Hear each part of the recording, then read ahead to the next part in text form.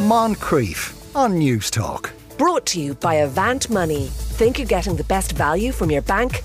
Think again. Now, we've already seen a kiss in Conversations with Friends, and at risk of providing a spoiler, it may well get more involved than that. And that's because intimacy coordinator Ita O'Brien worked on the show, as well as Normal People and many other TV and film productions that you will know. Ita, good afternoon. Good afternoon, Sean. Well, tell us the process of this.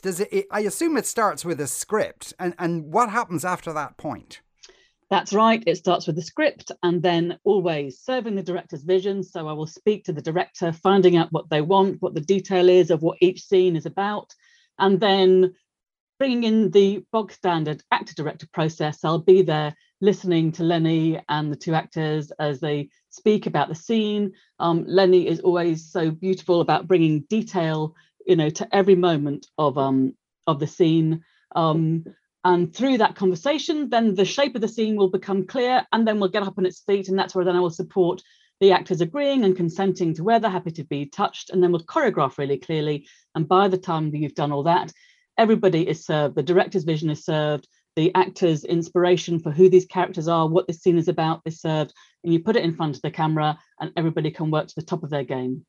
So I take it from that then that perhaps in a script it'll, and I don't mean necessarily Conversations with Friends, but the script just tends to say they have sex, but that you develop the detail of that in those conversations? Sometimes the script just says they have sex. Actually, Sally Rooney's writing and then the development of the scripts, both for Normal People and for Conversations with Friends, because Sally wrote about it so beautifully. There was actually more detail that we could really honour.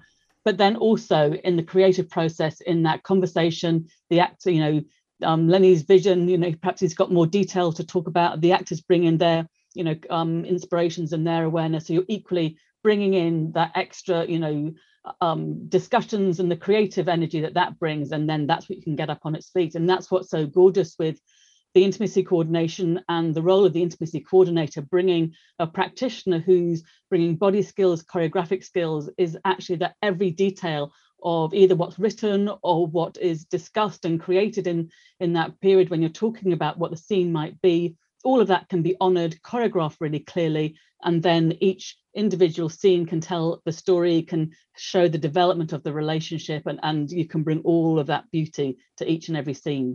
How detailed does that get? And because I did mention in the introduction in episode 2, there is a kiss. Are even kisses choreographed in that way? Absolutely. And actually very often in the past, it's like, oh, it's just a kiss. It's actually never just a kiss. A kiss. And also the irony is actually for an actor, if you have a full-on simulated sex scene that's all completely choreographed, there's no reality, as it were, to that at all. If two actors are being asked to kiss lip to lip, you can't get away from that. Two people are kissing lip to lip. And it's even more important to go, who are these characters? What is this kiss meaning? What's the dynamic of this kiss? Who's kissing whom? And again, it's just so gorgeous that it allows that dynamic to be discussed, the detail to be discussed, and you're able to give all of that storytelling in each and every moment, and particularly into a kiss. Yeah. And can that be difficult to negotiate in the sense that one actor might say, I want a big open mouth slobbery one, and the other actor is saying not so much, and maybe has the ick about it. How do you kind of work those things through? Again, that's absolutely part of the process, is that, we'll talk about the scene, choreograph it, and then I'll go to the actors, or sort of within that process of agreement and consent. So, so the basic guidelines are with kissing, lip to lip kissing, it's a given, no tongues. Unless the director wants it and both of the actors are happy with that. So it's very clear. Are you comfortable with tongues? Yes. Are you comfortable with tongues? No. And then only if everybody agrees, then that's what's included. So that's part of the process. And also, sorry to interrupt you. In that situation, if, say, the director would be keen on tongues, one of the actors is keen on tongues, one isn't. Is it your job to, if you like, stand in front of the actor who says no tongues and say it's not going to happen? Well, when I'm brought into work, it's known that that's part of the process and it's honoured and respected. So if one person is saying no tongues, then that's what happens. Yeah. And then part of the work and the choreography is you can still get the most luscious, sensual, sexual, kiss with touch, with qualities of lips, so again, it's about knowing that if a particular body part is off bounds, actually then we can still choreograph it, and also then the work with the camera angles to bring the same storytelling using different body parts, and so we can still honor everybody's requirements and still work creatively to give everybody exactly what they want. And if it's a sex scene, Aoife, is that kind of choreographed like you'd choreograph a fight scene or a dance, in that you put your hand here, you turn this way, you do that, and is that rehearsed many times? Absolutely, it's exactly like that. It is a body dance. It's two people moving in rhythm, or sometimes moving in opposite rhythms to each other.